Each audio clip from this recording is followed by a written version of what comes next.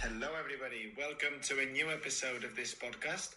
This is Alex Slattery speaking, and although I know the other day I said that I was going to try and speak about something different in future episodes, the situation between Russia and Ukraine is worse than it was last time I recorded a podcast, and I feel, again, that I have to explain and try to answer some of the questions to try and get people to understand slightly better what the situation is in this part of the world. So the first question that I want to try and answer today is, how is the rest of the world helping Ukraine and people that are in Ukraine at the moment? So a lot of people now are asking themselves if countries like Europe or countries in Europe or the United States are doing something to help Ukraine, as I was saying.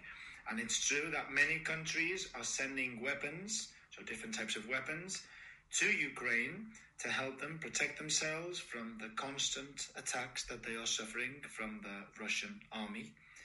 The French president today spoke to the Russian president, Vladimir Putin, and asked him to not allow any attacks to happen in Ukraine from Russia, while these two countries are negotiating a possible agreement.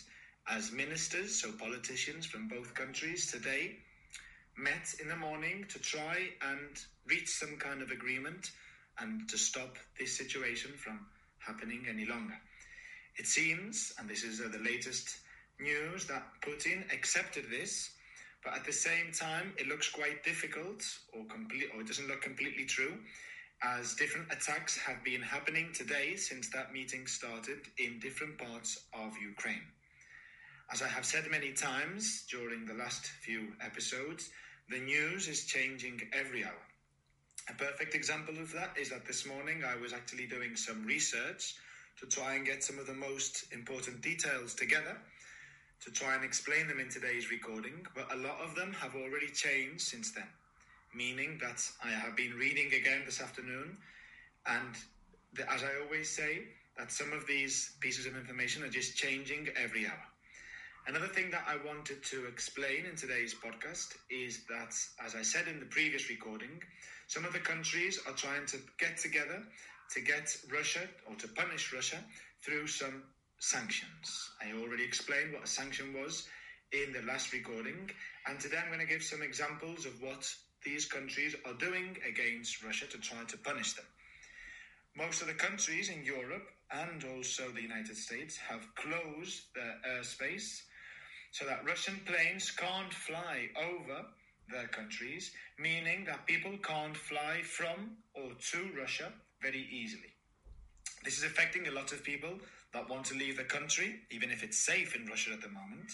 But if they want to go on holiday to a warmer country, for example, or if they have to travel for business, if they have to travel because they've got a work meeting in a different country. Also, and something that has been mentioned a lot in the news in the last few days, is that many countries have expelled, so they have eliminated, Russia from something called SWIFT, which is a system which is used by banks to send money from one country to another. So this means that banks, or most of the banks in Russia, are in serious problems, so in serious trouble, as they are alone, and they can't take or send or receive any money from other countries around the world.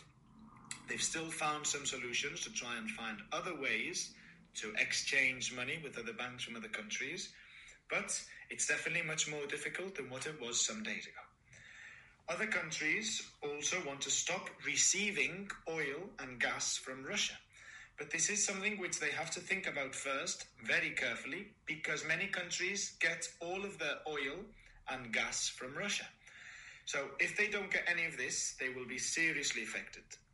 I'll give you some examples. So imagine, for example, empty petrol stations, so people trying to fill the tanks with petrol, and these petrol stations not having any petrol for these cars, or homes not having the radiators working without having any heating. This is something that a lot of countries in Europe will have if they refuse to buy oil and gas from Russia. A lot of sanctions are also happening in sport. For example, the Champions League in football the Champions League final, in football was going to be played in one of the biggest cities in Russia this year. But they have already announced that this has changed and that it will be taking place in Paris, France, instead. Also in football, those teams that were playing against Russian teams have said that they are not going to play against them, as it's not safe or easy to travel to these countries, but also as a sign of protest, showing that they don't agree with the situation and with what is happening in Ukraine at the minute, meaning that all of these Russian teams are going to have to leave the competition immediately. In basketball, so something very similar to what I just said, European teams have also said that they will not play against teams from Russia, and this, of course, is affecting the whole competition that started quite some months ago, like after the summer, in September, more or less.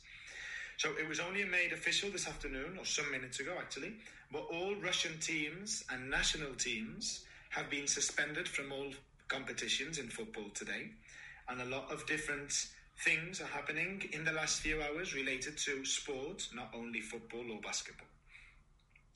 The consequences of this attack have quickly started affecting Russia, as I've been showing you in some of the last examples that I've been saying. For the moment, Putin doesn't seem to be affected by any of these things or any of these changes, but even very powerful people in Russia have said publicly that they want Russia to stop attacking Ukraine. To end today's recording, I'm sure you are aware, or you know, that many people are giving or trying to get together a lot of types of medicines and food to be sent to Ukraine. And I know that different schools, like the one in which I work at, and other groups of people are organizing themselves, as I say, to help people that are having to live this horrible situation. So all I can say from here is to try to encourage everybody to try and help in whatever way you can. As at the moment, again, as I always say, there's a lot of uncertainty and not knowing what's going to be happening in the next few hours, days and weeks in Europe, but also across the whole world. So thanks again for listening. I know I said I wasn't going to be talking only about this, but as I said at the beginning, the situation is very tense, and everywhere you go or everything that you watch on television, radio, newspapers at the moment, this seems to be the only thing that is actually being happening or spoken about. So thanks again for listening. I hope everyone is fine, and I'll speak to you again earlier or sooner this week. Goodbye.